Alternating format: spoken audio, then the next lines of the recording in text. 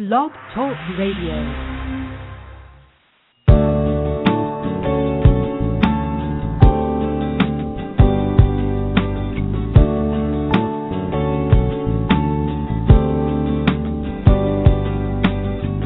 From Lives in the Balance, the nonprofit organization committed to advocating on behalf of behaviorally challenging kids and their caregivers, this is Dr. Ross Green. Welcome to Collaborative Problem Solving at School.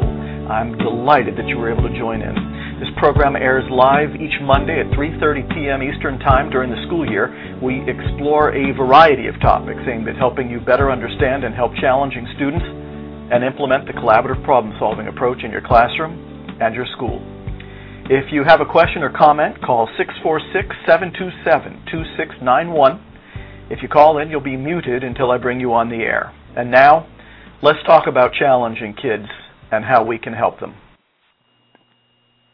Hey there, welcome to today's program. Delighted that you were able to join in either live or by listening to the recorded version of the program at your leisure. We do not have any town high school with us today. We do not have the educators panel with us today, and that means that we can do whatever we want today. How often does that happen? Not often on this program. But what that means is that I can finally answer some of your emails today, and I can finally take some phone calls today. And we do have a caller on the line just to get the ball rolling here. And so, because callers take priority on both this and the parents program, we're going to jump in with our caller in just a moment. To start off, I hope you, if you are somebody who celebrates Thanksgiving, I hope you had a nice one. Hope you enjoyed your break from school if you had one. And, well, all right, I got nothing else to say. Let's bring our caller on the air. From area code 360, you are on the air, Collaborative Problem Solving at School. Welcome to the program. Thank you very much. And are you calling from a western state as I had anticipated? I certainly am. I'm calling from Washington State. Okay. So don't give us any other identifying information or names of anybody. But okay. I know that you have a challenging student that you wanted to talk about. Let's hear about him. Well, this particular student came to me last year after spending the previous couple of years in general education with some very challenging behaviors. And basically what I'm seeing is that when he's working one-on-one with an adult, he seems to work hard to complete whatever assignment he has. But when he is working in a group-type session or with one or two other students, he seems to want to be in charge and will purposely try to antagonize the other students. And specifically, he has identified one particular student that he seems to focus in on. And it may be that when he first came into my classroom, this particular student basically stood up to him, if you will. And he may still remember that. It's been now a year, and I don't think he's forgotten. So he seems to focus in on this one student and tries to antagonize and disrupt the student from doing what the student needs to do. Got it. So here's the deal. At the moment, you're describing, and this is often the way descriptions start, you're describing the student in fairly general terms. I get it. In situations in which it's one-on-one with an adult, he does reasonably well. In situations where there's kids, even just two or three, he does less well, and one of the main ways in which he does less well is that he seems to have, and I'm going to change your wording a little bit because I don't want to make any assumptions about what's going on, but he seems to be having difficulty getting along with some of the kids, one in particular. Fair? Correct.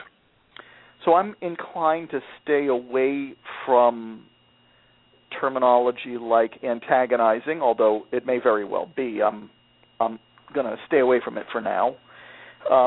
Trouble getting along with several of the students, one in particular, and difficulty, it sounds like, I don't want to put words in your mouth, difficulty completing classwork if it's not one-on-one with an adult? That is correct. Got it. And are we talking all classwork, or is there some classwork he can complete on his own if he's not one-on-one with an adult? He does have the ability to do independent work. Usually, though, at one grade level below his actual grade at this time. So he can do, and I challenge him, but, obviously I don't challenge him to the point where he gets so frustrated that he can't complete the work. And I do work with him myself to ensure that if there's any work that he is unfamiliar with, that I provide him the information he needs to be able to work then independently on his own. So, yes, he can do work independently. I don't know if we're to that point yet, but I would say that anywhere from 5 to 7 times per day, because it's just impossible for him to be totally separated from the other students. I don't have enough assistance with me to allow a one-on-one on a continuous basis. But anywhere from 5 to 7 times per day, he will in some way have made it difficult for others to focus in on their work. Got it. So now, as you probably know, I organize the world through lagging skills and unsolved problems. I find that the lagging skills helps me get my lenses on, and the unsolved problems help me figure out exactly what it is that I'm working on. So let's see if we can be more specific a little bit about what skills this student is lacking. I don't know if you have the assessment of lagging skills and unsolved problems in front of you. Actually, I don't have them with me. I can get them real quickly, but I don't have them right now. We can probably skip that. Do you have? But each academic task on which he's having difficulty getting started or completing would be its own unsolved problem. Right. Each fellow student he's having trouble getting along with would probably be its own unsolved problem. A lot of people like to clump those. They might want to clump all of the academic tasks on which the student is having trouble getting started and completing into one unsolved problem. The difficulty with doing that is that each academic task he's having trouble getting started on and completing may have completely different factors that are making it hard for him to get started and complete, in which case I'd want to treat them each as their own separate unsolved problem. Okay. And each student he's having trouble getting along with, he might be having difficulty getting along with each of them for different reasons, in which case, while it might be tempting to clump, I'd be more inclined to split. I've heard people distinguish between clumpers and splitters, and I'm definitely a splitter just because I find that when we clump many unsolved problems into the same one, it's not as productive because we're pretending that each sub-unsolved problem is tied together by the macro unsolved problem, and that's frequently not the case. But let's pick, so it sounds like there are several different types of assignments he's having difficulty getting started on and completing. Fair? Correct. And I guess, Doctor, I really, to me, the academic assignments are not that they're insignificant, but at this point, I don't feel there's actually a problem, and he and I have problem solved about starting those academic assignments. It's in the area of fairness that I believe he's having his most difficult times. I've made the statement to him and to all of my students and explained what it meant, that fair does not mean equal. And I would never treat him like I would, let's say, a kindergarten student, nor would I treat him as if he was a 7th or 8th grader. He's having a difficult time, though, distinguishing between what is fair and what is not fair. So if another student is allowed to do something, or I give a student a specific privilege that maybe I didn't afford him the same, that's, I think, an area where I'm finding some extreme opposition and difficulty then being able to distinguish between what is fair for him and what's fair for someone else. Got it. And once again, the same principle would apply. I get it that he has a global issue with what's fair and what's not, and it sounds, based on your brief description, like his definition of fair is that everybody's getting the same thing. Correct. But we would probably still need to divide fair up into the specific things that he is most often having difficulty with the fairness of.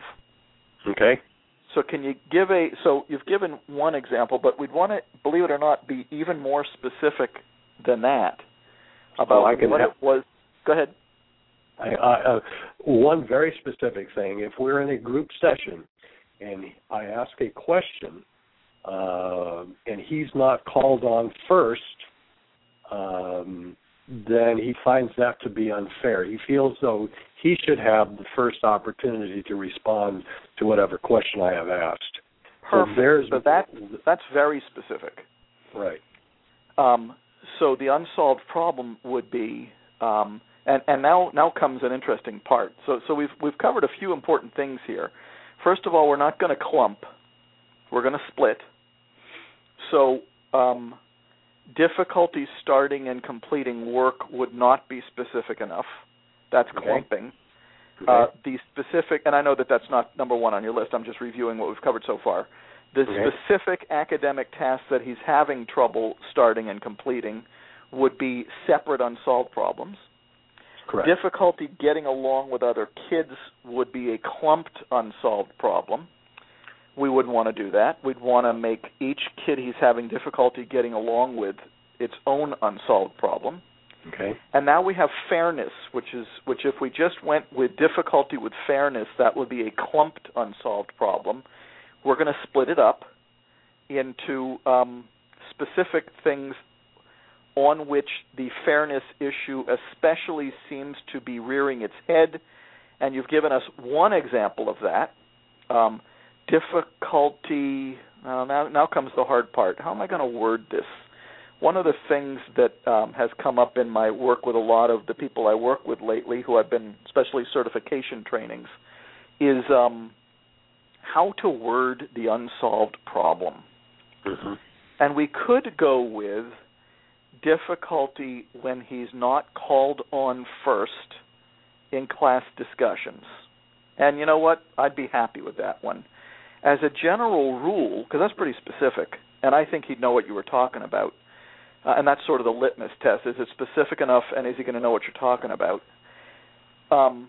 Usually, though, I try to phrase my unsolved problems as the expectation the student is having, and this is more technical, the expectation the student is having trouble meeting with the word difficulty in front of it. So now let's see if we want to change the wording at all here.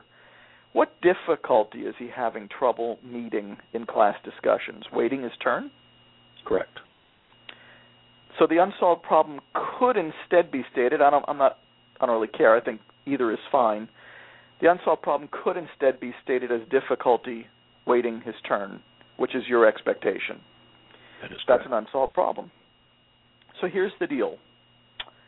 What we're looking for first from this student is a list of lagging skills, and of course, for you to accomplish that mission, I would lead you to the assessment of lagging skills and unsolved problems that you can download from the Lives in the Balance website in the paperwork section, you or anybody who's listening to the program.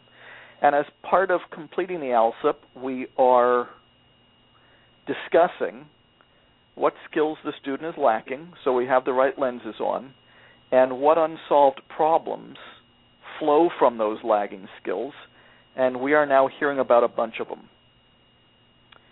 Of course, the next step is to prioritize which unsolved problems do we want to start working on first, and that's an important part of the discussion as well. And those are the ones we're going to be doing proactive Plan B on. The rest are going to be Plan C. We're not going to be working on them at all. The more we try to work on everything, the less we'll get done. So a meaningful number of them are going to be Plan C. They're going to be on the back burner for now. The rest, the ones we're prioritizing, those are going to be Plan B.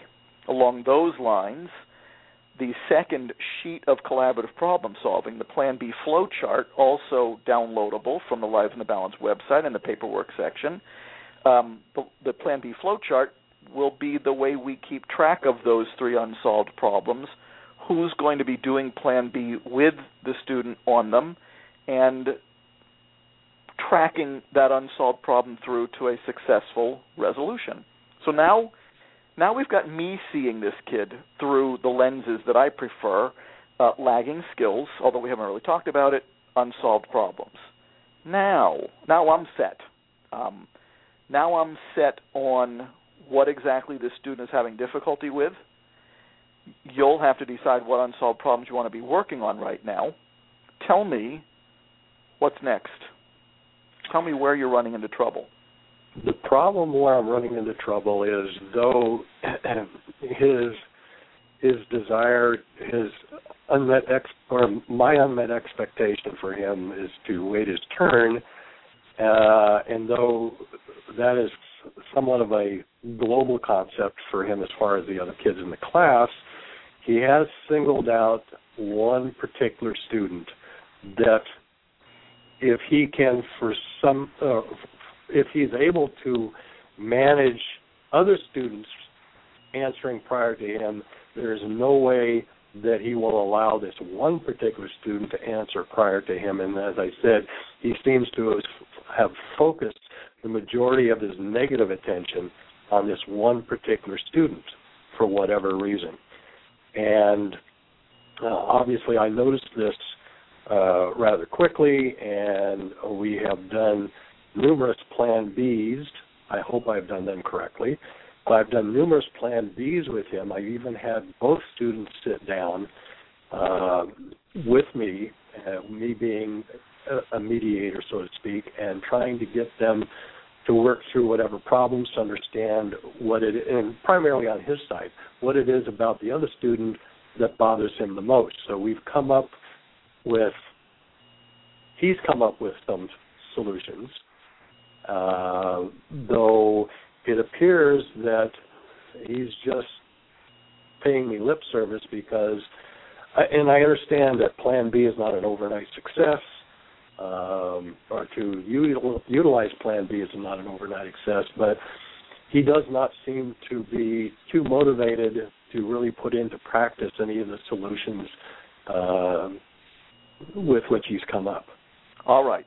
So we don't want to describe him as not motivated, although I understand what you mean, to implement solutions. Often when I hear adults tell me that the child, in this case a student, isn't motivated to implement the solutions that we've come up with, there are a variety of things that could cause the adult to say that.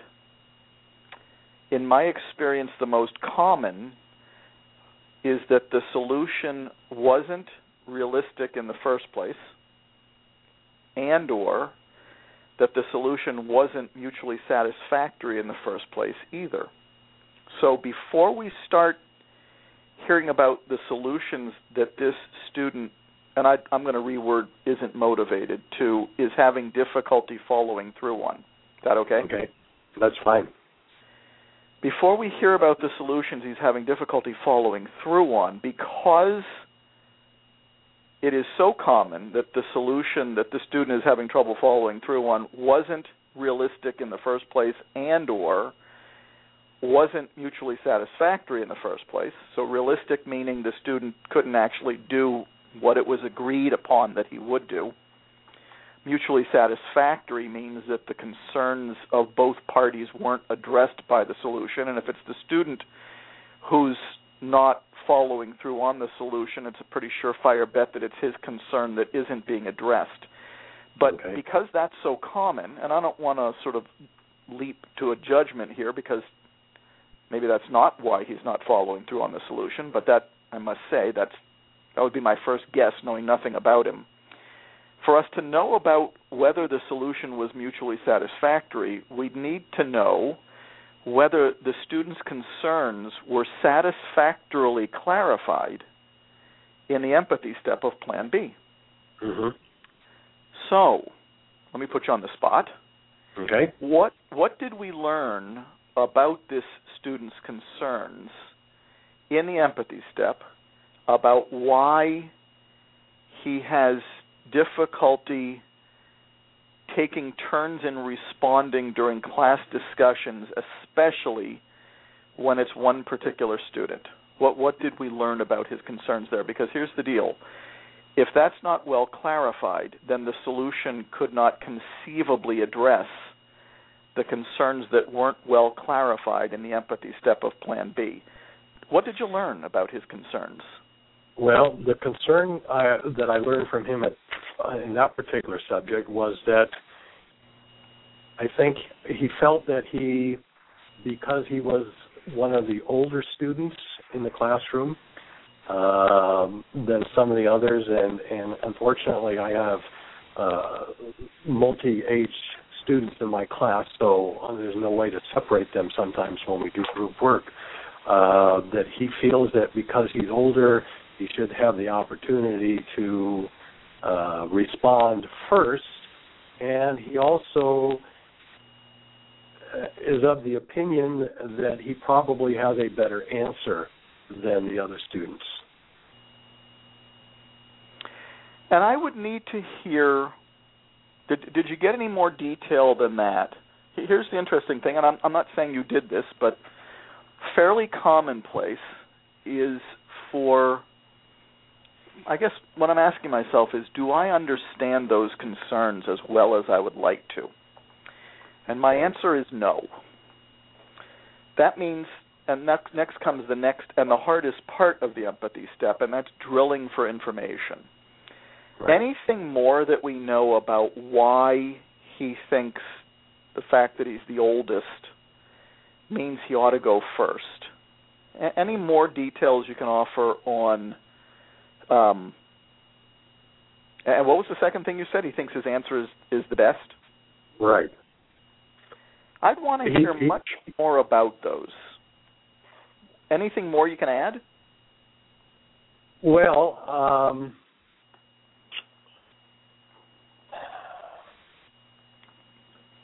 I'm trying to think here. And just as a caveat, this is the first year I've implemented this program, so I'm fairly new to it myself. That's fine.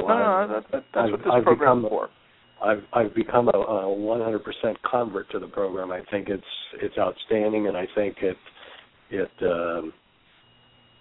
will help in the long run as I get more comfortable, as those that work with me get more comfortable with the program. I think it will be a huge success in my program.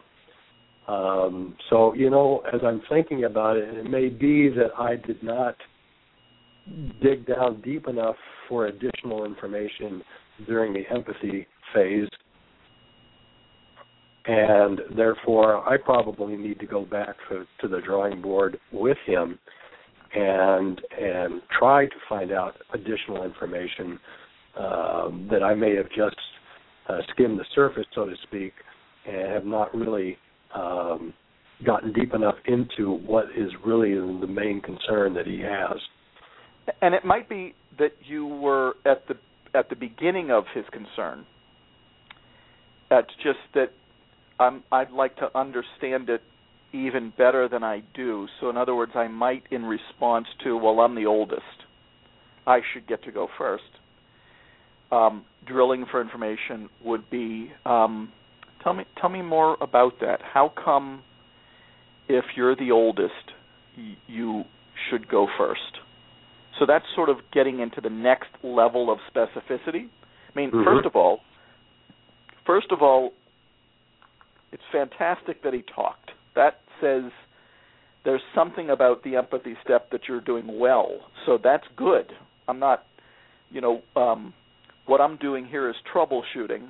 So I'm not judging, not criticizing, just trying to figure out why he's having difficulty following through on the solution y'all came up with.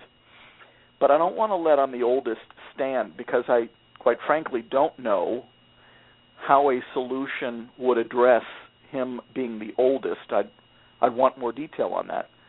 And I definitely want to hear more about him thinking that his answer is the best. I'd want to know what his definition of the best is. I'd want to hear, to what degree do I have black and white thinking going on here? He's got sort of rather rigid ideas about how these discussions should go and who should respond first based on rather rigid notions about how that's determined. So, yes, maybe it is, by the way, there aren't many Plan Bs that I hear about that don't need more drilling. Okay. So, nothing to feel bad about there. It's just that when solutions don't pan out, it's often because we didn't have sufficient clarity on the concerns of both parties yet. So you might have some more drilling to do. Okay. But now, let's hear, and this is sort of now moving backwards, what solutions did you guys end up deciding to run with?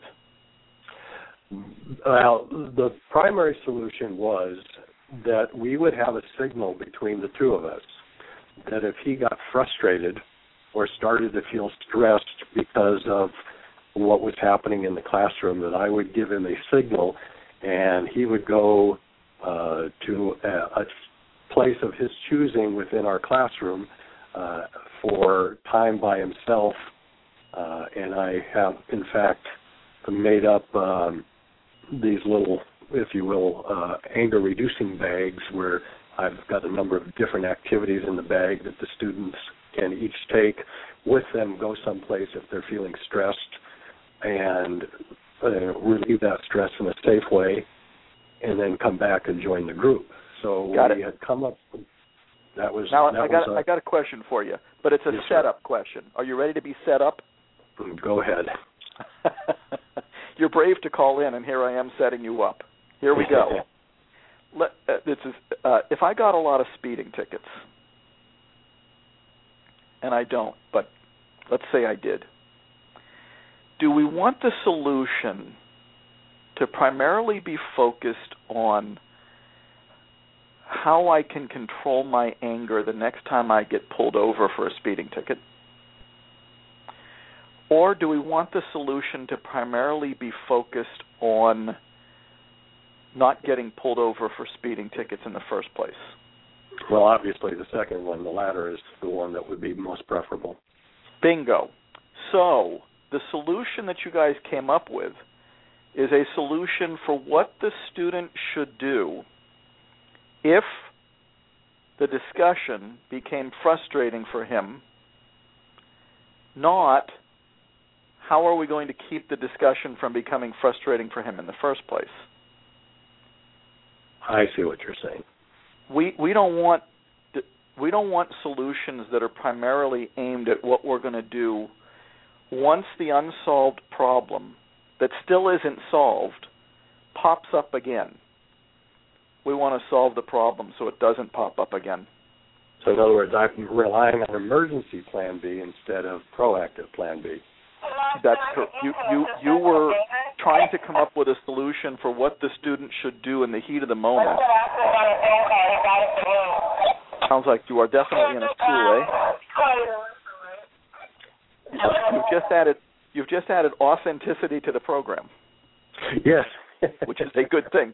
Now we know you're the real McCoy. I'm definitely the real McCoy. We want solutions that are going to solve the problem so it doesn't pop up again. Okay. Not solutions. Now, is it terrible to have a solution for what the student should do if it does pop up again? No, that's not terrible. It's just that, if the problem keeps popping up, then eventually the student's going to look like he's not motivated to do the solution because the problem is still there. Mm-hmm. You know what I mean? Mm-hmm. Now, let me just make one other point, because I'm so glad you called in, because the things that you're bringing up are things that are really rather common that can go awry when people are trying to do Plan B. So I'm glad that we are talking about it and talking about some of the things that we can do differently. You've told us a little bit about what his concerns are, and we've agreed that we probably need more detail on it. But let's say his concerns are, let's run with what we've got. He's the oldest and he should answer first, and his answers are better, so he should answer first. Yes? Mm-hmm. Correct. Now if I'm moving backwards, this is sometimes an instructive thing to do. If I'm moving backwards from the solution back, now I got to ask myself, how is him having a signal for what he should do, for a place that he should go if he gets frustrated, going to address his concerns, that since he's the oldest and has the best answers, he should answer first?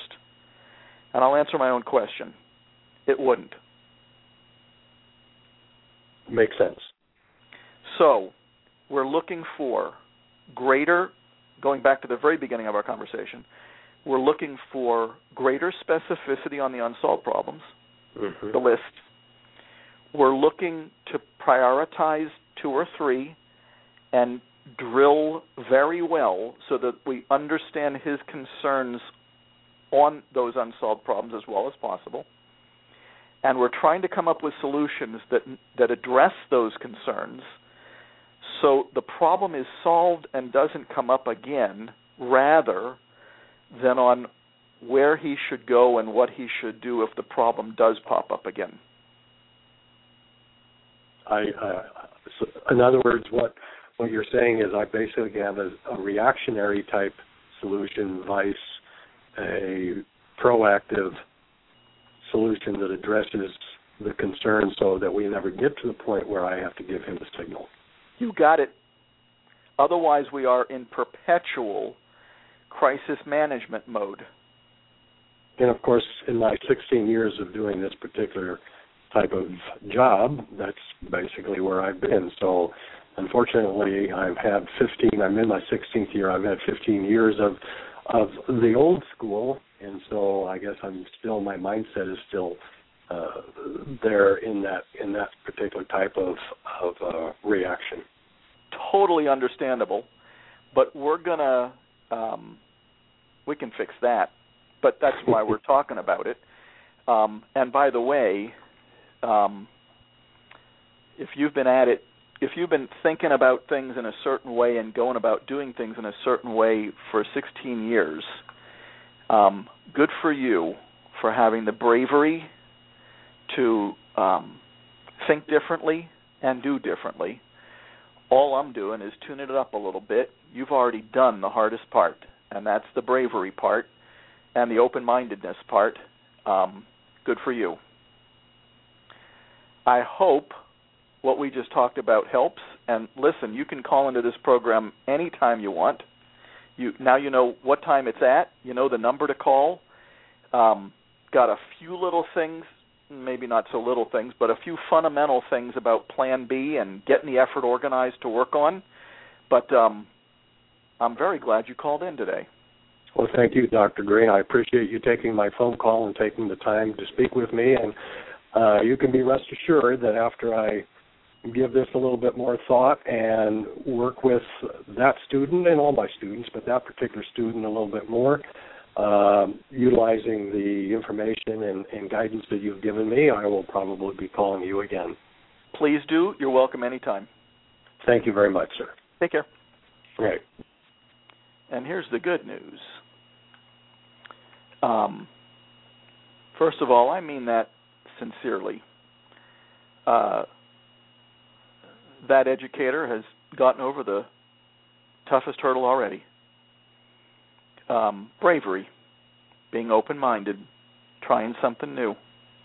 Not saying that all educators are not willing to try something new, but in the discipline department it tends to be, it's a tough row to hoe to think differently and do things differently. Different lenses, different practices. Good for him. Here's the other good news. If he wants to listen to the program again, it'll be archived on the Lives in the Balance website almost the minute this program's over. What a great example, though, and brave, too, to call in to the program and ask questions. And boy, do I hope he calls back and gives us an update. If he runs into trouble, I hope that's exactly what he'll do. If he's got some successes to tell us about, that's what this program's for. Cool. And a great example of a lot of the things people run into when they're having trouble doing Plan B. They try to clump instead of split on the unsolved problems.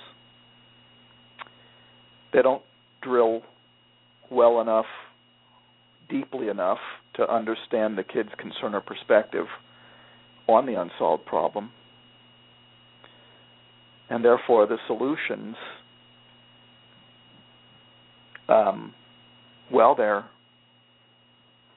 they're not likely to be successful because the concerns of both parties hadn't yet been fully clarified.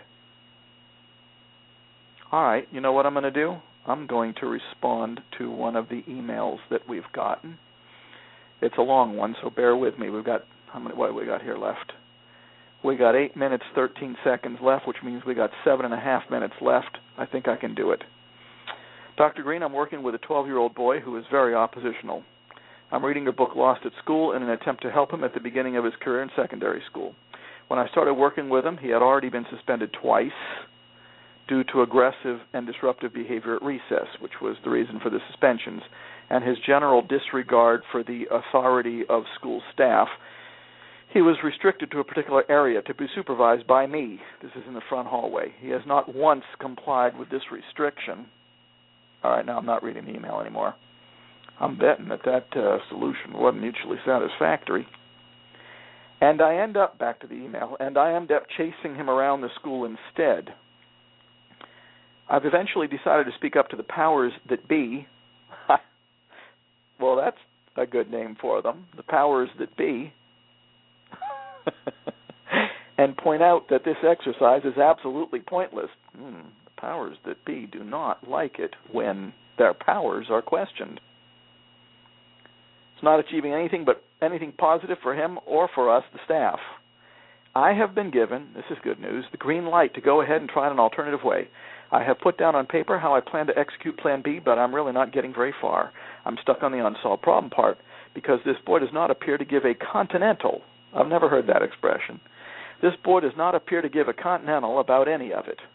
If I was to raise the issue of possible difficulties he might have at recess and ask him what his concerns are or what causes him to behave in the ways that have resulted in punishments, I feel sure he would shrug and mumble or laugh at me. Off the email again. That's possible.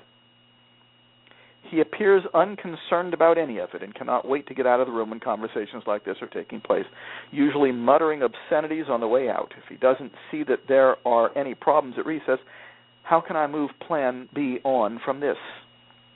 I can outline our concerns, but without his concerns in the picture, there's no Plan B, right? Right. I really want to help this boy to help himself. I feel that some of the management of the school do not want him in the school. I have often heard him say things like, oh, that guy, he has no future here. Or, he's a right young pup, isn't he? I would really appreciate any help you can give me to move this situation on in a positive way. Thanks a million. No, thanks a million to you. Good for you for letting the powers that be know that the powers that be aren't. Well, if B was just the letter B, maybe. But the way you're using it, the powers that be, B-E, nah, that's plan A. We should call that the powers that A, because those powers are not being, but good for them for giving you the green light to go ahead and try an alternative way. All right, now to the problem. A little bit of this would have to deal with how you are beginning the empathy step in Plan B and how you're wording it. Because I agree with you. And by the way, you might be fighting history here in a big way. You might be fighting history here. Because as you've already told us,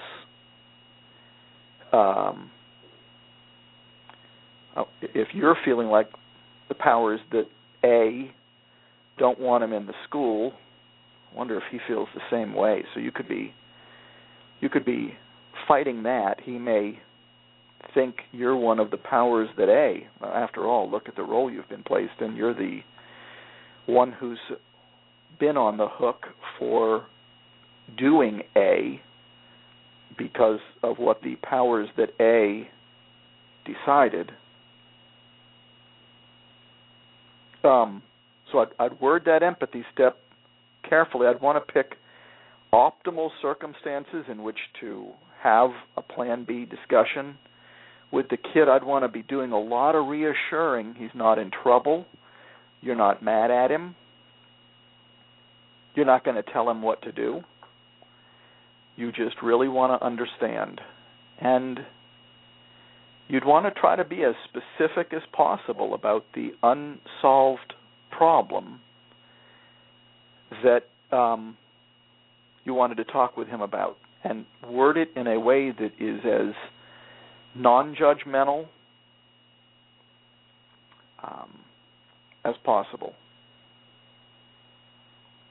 Now, this is one that would be great if you'd call into the program, and I'm sorry I didn't invite you to do that. I think I will invite you to do that when I reply to your email. But that's as far as I can take you so far. What I'm wishing is that we knew more about exactly what problems he's having in recess. I know that it's aggressive and disruptive behavior, but that's the behavior, not the unsolved problem.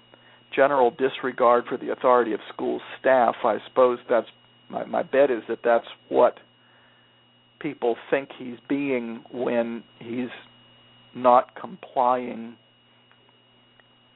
with school staff telling him to stop doing what he's doing in response to the unsolved problem. But we don't know what the unsolved problem is, so I'm not exactly sure how to help you word it.